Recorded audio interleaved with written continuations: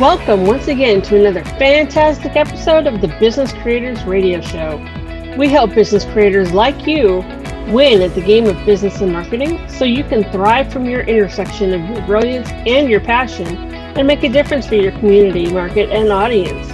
Please take a moment and visit our website, www.businesscreatorsradioshow.com. You'll find hundreds of episodes covering a breadth and depth of topics relevant to you as a business creator, and links to subscribe via your favorite network so you get fresh episodes delivered straight to you. And now, here's today's episode. Let's get started. My name is Adam Homey. I'm your host, and I am honored once again by your wise decision to tune in and invest in yourself today. The Business Creators Radio Show goes where you go to have those aha moments and those mastermind encounters that bring you ever so much closer to your intersection of your brilliance and your passion. And depending on where we go, sometimes you may hear a little ambience in the background. Today, we're coming to you from the sitting area of my high-tech office, in other words, my living room couch, here in beautiful Las Vegas, known to some as the hottest city in America. And what we're going to be discussing today is how to plan for your business's financial future. One of the big things that gets often left out of the conversation of how to grow your business, how to scale your business. Believe it or not, this level of planning that we're going to be discussing today is something that is so rarely brought up, which is why I'm so excited to be able to bring it to you today. Among other things, we're going to discover how to keep more of your equity compensation so that you can support the people you love and care about the most. And to guide us down this path, we have with us Aaron Rubin. Aaron Rubin. I'm so excited about this juxtaposing here. So Aaron Rubin, let me just tell you a little bit about him. As an attorney, a CPA, and a CFP, which means Certified Financial Planner, Aaron runs a wealth management practice that integrates tax, financial planning, and investing. And in his work, he helps his client minimize their tax liability and keep more of their equity compensation so they can support the people they love and the causes they care most. Whether it's in Silicon Valley, Austin, or the Tech Triangle, he works with pre-IPO executives and early employees at late-stage tech companies. Do not be intimidated by some of the terminology you're already hearing. We're going to define all these terms. And when you come away from this, you're going to have yourself a much greater understanding of how this works. One more thing about Aaron before we introduce him is he's published his first book, Financial Adulting. It came out in 2019, and it's a guide that helps young professionals navigate tax, investment, and estate planning. He lives in the San Francisco Bay Area with his wife, 3 daughters, 2 golden doodles, and 5 chickens. Wow, that's an array. So, Aaron Rubin, come on in. The weather's fine. Oh my gosh, it's hot out here. I'm glad I brought my sunscreen. Yeah. You've really great AC, and I appreciate that. Absolutely. So I read off a piece of your bio. There's so much more to it, but just the part that I shared is so impressive. I'm not sure if I'm worthy to be in your presence, and this is my show. So what we like to do before we dive in, I know we have some terms to define and some concepts to share, is in your own words, tell us a bit about your journey and what's brought you to where you are, serving business creators from your intersection of your brilliance and your passion. Yeah. So, as you mentioned, graduated with a degree in accounting. Eventually became a CPA. Worked in tax firms for several years, and joined my firm currently in 2009. And we were sort of that one amorphous wealth management group. Kind of anyone who had a pulse and a few $100,000 was a good fit for us. And as I was kind of continuing on my journey, as I was talking to people about what I do, I realized how uncompelling it was, and that I wasn't really even convincing myself that I should use me, and I just everything just sort of fell flat, and I was always looking for sort of that next angle, and again, I was I was doing okay. I mean, I was doing fine, but financially speaking and kind of growing the business. But again, just wasn't energized by really what I was doing. And so we ended up merging with another practice, probably about 5 years ago. And shortly after we merged, Zoom actually went public. And all of a sudden, we had a bunch of Zoom clients come in because we had a connection with an attorney that had worked with a bunch of Zoom clients, and we realized they had a lot of unique needs. They had with their stock compensation, they had a lot of tax need. They had the planning. I mean, it was really interesting, and we could do a lot of good. And I walked inside my partner's office probably a month or two after the Zoom IPO, and we sat down, and I said, we do this really, really well. We're really good at this. Let's do this. And from then on, my whole meaning of existence has been to help people in that pre-IPO situation. And I found that when I talked to people about it, I was energized. I mean, my passion was palatable, I think, to a lot of people, and it spoke to people, and it just became, an awakening for me. That narrow focus, just made sense. Yeah, that's really a profound story. And I hear this. I've been through this. I went through a 3-year period where I didn't know what I wanted to be when I grew up. So I didn't know what business to promote. I didn't know how to brand myself. All I had for 3 years was this podcast we're on right now, the Business Creators Radio Show. This was my networking, client attraction, celebrity expert branding tool. So I had even less of a frame than you did on what it was that would energize me and what it was that would motivate me. I think it's a pretty common journey that folks go through. And in a way, I think it kind of ties to what you are going to share with us today when it comes to this whole thing of planning for your business financial future. You know how they say you need to be able to see a target to hit it? Well, sure. Without a plan for a financial future, and this is part of what put me in that place where I didn't know what I wanted to be when I grew up, because I didn't really have any plan beyond make it to the next month. And that's not viable in either the short or the long term. So we're going to get into that. Before we do so, there are a few things we want to define, as I mentioned to you and our listeners. There's a couple terms that we've already mentioned. I just want to make sure people understand them. Now, part of what you do, Aaron, is you work with your clients to minimize their tax liability and keep more of their equity compensation. What does that mean, equity compensation? So equity compensation is any sort of, I'll use, I don't like use compensation because it's in the definition, but it's a remuneration based upon either the performance of a stock or of a company, or of an actual ownership interest in a company.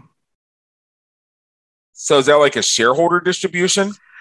Think about it more like a stock option type of situation, or maybe you're just granted stock because you were an early investor or maybe an early employee. Right. So for example, if you are the managing partner or the owning partner of your corporation, this is part of how you get compensated based on the equity of the company, its performance, et cetera. Yeah. And, if you started the company way back when, chances are, you and several other people kind of went in together and you distributed out shares to one another based upon either how much you'd contributed financially or what you were contribute, via sweat equity. And it could have been hundreds of thousands, millions of shares, because when you start companies up, you plan for distributing many shares, or it could be you join the firm a couple of years later and you have 100,000, 200,000 shares, or maybe you have the right to exercise shares and buy them later. Perhaps, yeah, absolutely. Okay, so the next thing I want to make sure we understand is pre-IPO. Now, I believe that means pre-initial public offering, and this has to do with taking your company public to a stock exchange. Yeah, that's right. So before a company is traded on a stock exchange, it's considered pre-IPO, meaning that the shares are generally illiquid, and the valuation of that company is not determined by the market necessarily, although there are market forces involved. But oftentimes there is an appraiser that comes in that tells people what the value of the company is for when they go and exercise those shares. Again, the whole idea is that pre-IPO, that's a great time to get into the company because that's when you get the shares for cheaper. Because once the company goes IPO, it's usually several multiples of whatever you acquired the shares previously for. So any company that's not publicly traded is considered pre-IPO? Yeah, it is, but your law firm down the street, it's never going to become public.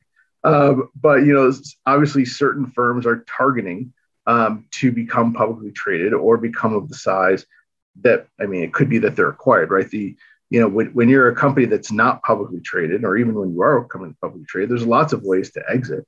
Whether it's acquisition or IPO or SPAC or direct listing, there's lots of different ways for that to happen. But again, not all companies are intended to scale to that level, right? It's like the lumber yard down the street, while it could be very profitable, is never going to be a publicly traded company. Oh, okay. Damn, there goes my hopes. I guess we're pretty much done now. No, I'm kidding. All right.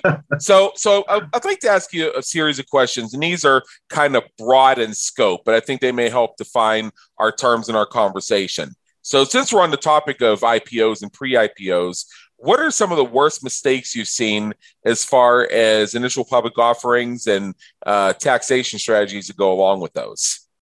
So I think on the individual side, the worst mistakes that I see are not planning for the tax that comes along with buying the stock, right? Most people think, I'm going to be taxed when I sell the stock, which is true. But oftentimes there are tax consequences to buying stock in a stock option scenario. And a lot of people don't recognize that, or if they do recognize that, they think, it'll just show up in my W-2 and they'll withhold for it, so no big deal. And that isn't necessarily the way it happens, and oftentimes it isn't. And so people, I'll talk to prospective clients, and they'll say, "Hey, yeah, I have 50,000 shares of this company, great, and I just exercised it, last month." Oh, okay, so you put the tax aside, and the answer is the what? The tax, the part the government wants, and having to tell them, "Hey, by the way, you need to make sure you have $50,000 by next April to pay this tax." And again, people get surprised by that. And on the IPO side, if we're talking from a company perspective, sort of the worst decision that I've seen has probably been Uber.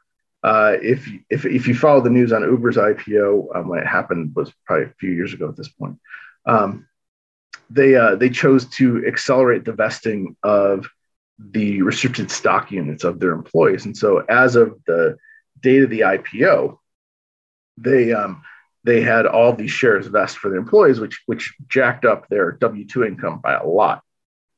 And the one thing you need to know, and what your list users should know, is that if you have RSUs and you have a big vesting, what happens is RSUs are generally withheld for at a supplemental tax rate.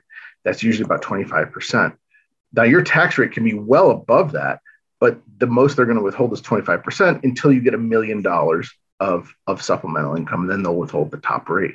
But again, it's Uber did that, so they taxed all of their employees and they sold shares on their behalf to cover that tax, a lot of which was at 25%.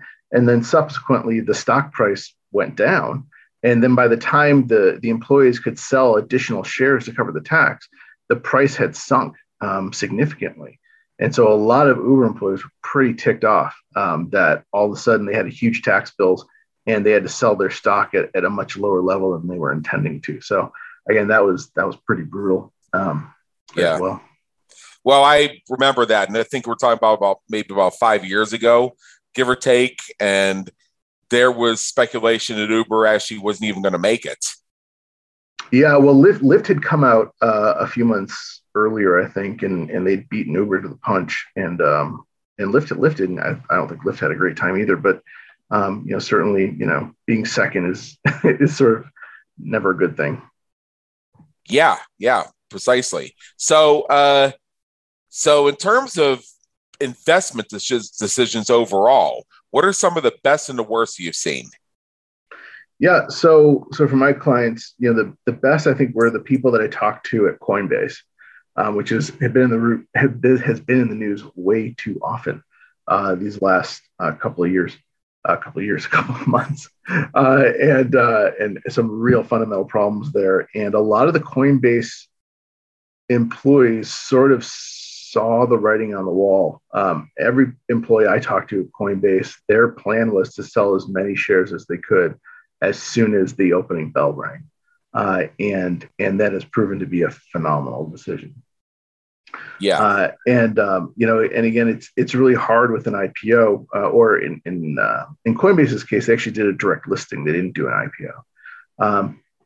But it's always tough to take this equity compensation and just sell all of it, because again, there's that fear of missing out, which really paralyzes a lot of people out there.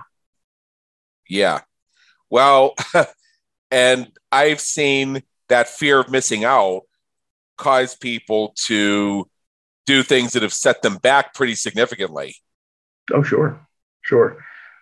And again, and the problem is that there's always that one or two stories, or one or two companies that, for instance, Apple, right? I'm in Silicon Valley, so there's tons of Apple people floating around here. And, the Apple employee, there's one that said that he had his $1 million Honda Civic because he had sold Apple shares to buy his, $25,000, $30,000 car. And then, 8 years later, then those number of shares would have been worth $1 million. So, that fear of missing out can be quite strong, especially when you put in anecdotal evidence. But the truth is the vast majority of companies pre-IPO don't make it, and even companies that go IPO over the first 5 or so years of their existence, they generally underperform the marketplace and or the peers in that marketplace. So you're almost always better off selling sooner rather than later on an IPO stock. But not always, and certainly there are lots of exceptions. Sure. What would be a few of the exceptions? Well, Facebook's an interesting one because it came out in the 40s. It dropped down to the 20s the first several months that they were out. And then, and of course, they ended up, bouncing back, huge after that. And then of course, they had the big run up in 20. They were part of the FANG companies, right? FANG M companies. So I mean, they had a really great ride afterwards. So even though they sort of underperformed the first 6 months, they end up really bouncing back pretty hard. And trying to think of other companies that have sort of had a really good bounce out the gate and kept it up. Again, it's tough. Zoom obviously, it was out the first couple of years and it was kind of floating around $50 a share, and then the pandemic came, and then the Zoom shares went crazy, and then of course it's since has come back down to earth somewhat. But again, lots of stories of companies that I had one client, within the first 6 months the company went 5x. After IPO, and now it's trading probably at under 50% of its IPO several years later. So again, you're talking about a really volatile part of the market. And so when people have these companies that are going IPO, what we try to tell them is, maybe this company makes it big, and you're gonna be able to live the rest of your life, and your kids can live their rest of their lives, and their grandkids, very, very comfortably. But, let's secure you first. Let's think about, what you need first, and make sure that we have the money we need set aside. After that, if you want to take risk on it, go ahead. So like the Coinbase clients, that we talked about, a lot, one of them that I've been working with sold 85% of his shares, and set himself for life. And then the rest of it, he decided to take a risk on. It didn't pan out. That's okay. He's set for life. So again, no loss there. Right. So if somebody is looking to consider an IPO, for example, or somebody's in a pre-IPO status, when should they get an advisor involved? So I'll say, for tax purposes, definitely sooner rather than later. So, again, even if you're in that seed round, if you're an entrepreneur and you're starting out and you're thinking, hey, my goal with this company is to, really scale it, whether it's if it's a SaaS model or if it's even a manufacturing model, I want to scale this thing and see where I can take it. Talking to a tax person ahead of time is definitely in your best interest. And, part of it is how you set up the entity itself and how you set up all these different compensation plans. One of the things that I've always sort of scratched my head at has been companies which are just starting out. Again, they're probably in the A round or maybe they're seed round companies. And they have these stock plans, incentive stock plans or non-qualified stock plans, and they don't allow for early exercise. And early exercise is such a powerful tool, not just for the founders, but for all the employees going forward, that I never understood, why they didn't use it more often. And how many times I've talked with clients, and said, okay, well, you've just gotten this, significant stock grant from this company. Hey, why don't you go see if, you can early exercise this, save yourself some money down the line. And I almost every time I'm told, oh no, we're not allowed to early exercise. And I don't know if that's a planning mistake or just, I don't want to call it, laziness isn't the right way it probably isn't the right term, but, just not thinking through, that process. Yeah, right. So what investments do you recommend to people who don't have an advisor? And again, at this point, we're just kind of going through some of the things you asked us to cover in the green room. Yeah. So what I usually recommend to people, I think it depends on what kind of account they have, right? If you're sitting on an IRA account, a retirement account, that you've had from either your 401k or maybe you're putting your money into your SEP IRA. If you're a small business owner, sticking with, your tried and true, your Vanguards of the world, there's nothing wrong with that. It's diversified, it's cheap, it's sort of what you want. Once you get to putting money into a taxable account, so one, people will call it their nest egg account or where you get taxed on the dividends and the capital gains. You want to be a little more cognizant of the types of platforms you're using. So a lot of times, instead of using a mutual fund, it may make sense to use an ETF, which has some better tax ramifications to it. Once you have more of a critical mass in your account, what we do for our clients is we often put them into a tax loss harvesting type of arrangement where, again, the market goes up and the market goes down. There's nothing you can do about it. But what you can do is, as the market's going down, you can sell some of the losers that you have and replace them with, stocks that act in somewhat similar ways. And you can take those capital losses and you can use them against your capital gains. And you can increase your after-tax rate of return by doing that. And there are, if you don't have an advisor, not all is lost. You can go to outfits like Wealthfront. Wealthfront does the tax loss harvesting, but you just got to make sure you're using the individual stock portfolios they offer. And there's minimums associated with that. I think it's 500,000.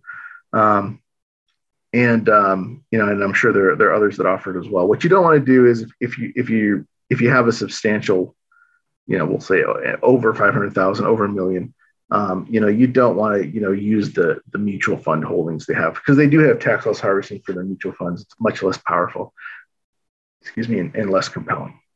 Yeah, certainly. So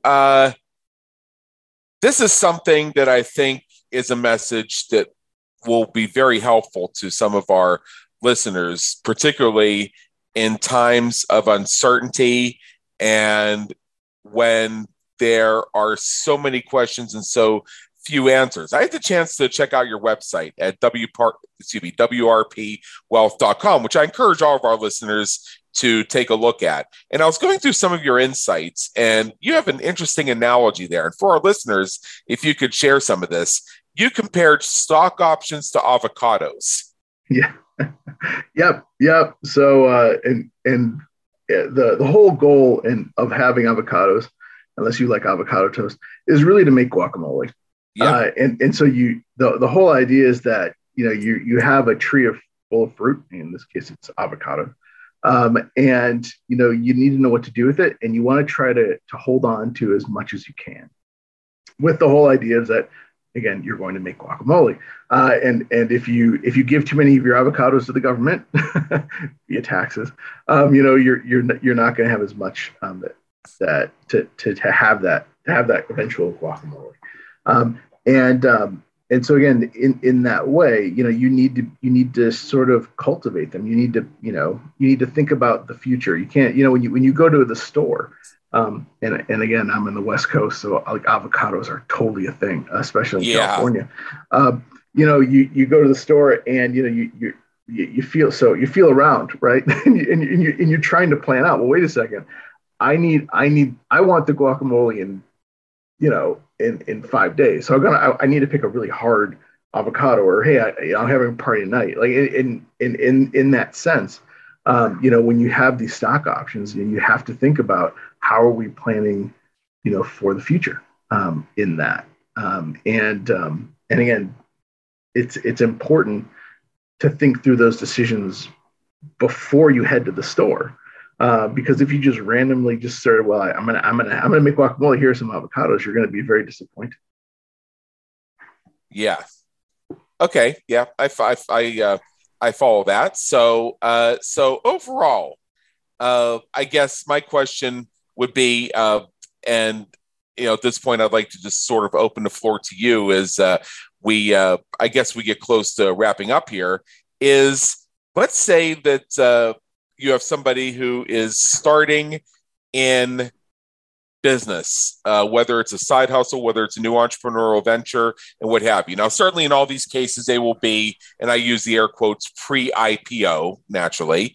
But when it comes to planning for your business's financial future, with so much information out there, how can you, Aaron Rubin, disambiguate some of this and give our listeners, because we do have a lot of folks who tune into this thing who are in startup phase, what do they need to be thinking about now? What do they need to get clarity on now so that they have a plan for their financial future, and it's a little bit more than just finding a way to survive to the next month?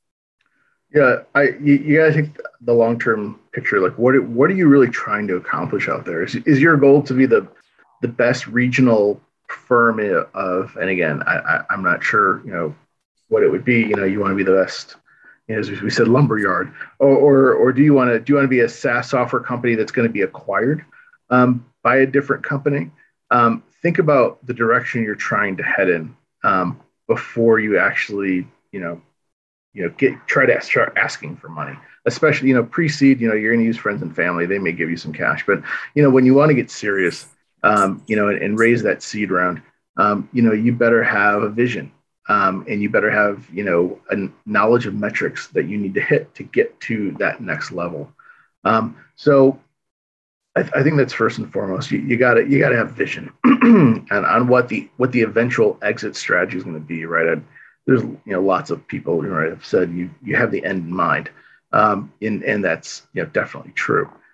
Once you have that end in mind, you can plan accordingly. And if the end in mind is we want to be, the biggest player in the, again, pick your SaaS category, in the database, information system, or again, once you have that goal, then all of a sudden all right, the whole point of this whole point of what we're doing right now is to eventually be public in some way, whether it's SPAC or direct listing or IPO.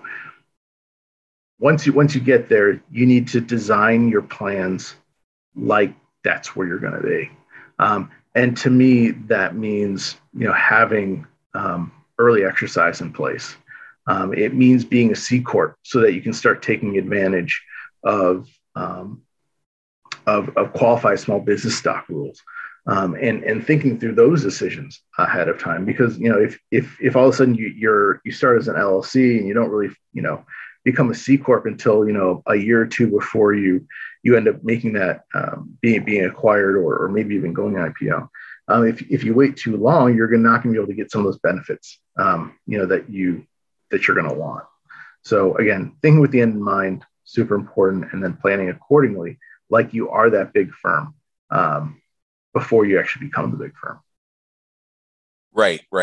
Okay, well that's certainly fantastic, and I really appreciate you spending some time with us today. This was great, and again, I would encourage everybody to visit the website for Werber Rubin Papier, which is WRPwealth.com. And when you go there, you're going to discover a lot more about pre-IPO and financial planning services. And if this is something that, as you listen in, you find yourself leaning in and wanting to discover more of, among the things you can find there are help with IPO stock options, tax planning, financial planning, investment management, et cetera, et cetera, et cetera. You can see some of the clients that they've worked with, which is very impressive. Again, another one of those things is so impressive, I'm not sure more of you to be here. And this is my show, as I like to say. And outside of that, I have really enjoyed our conversation today. So Aaron Rubin, thank you so much for being with us. It's been an honor, and believe me, in education. We trust you enjoyed today's episode of the Business Creators Radio Show. Check out our previous and upcoming episodes on our website at www.businesscreatorsradioshow.com. While you're there, be sure to subscribe via your favorite network so you get fresh episodes delivered straight to you. Until next time, have a great day. Take care.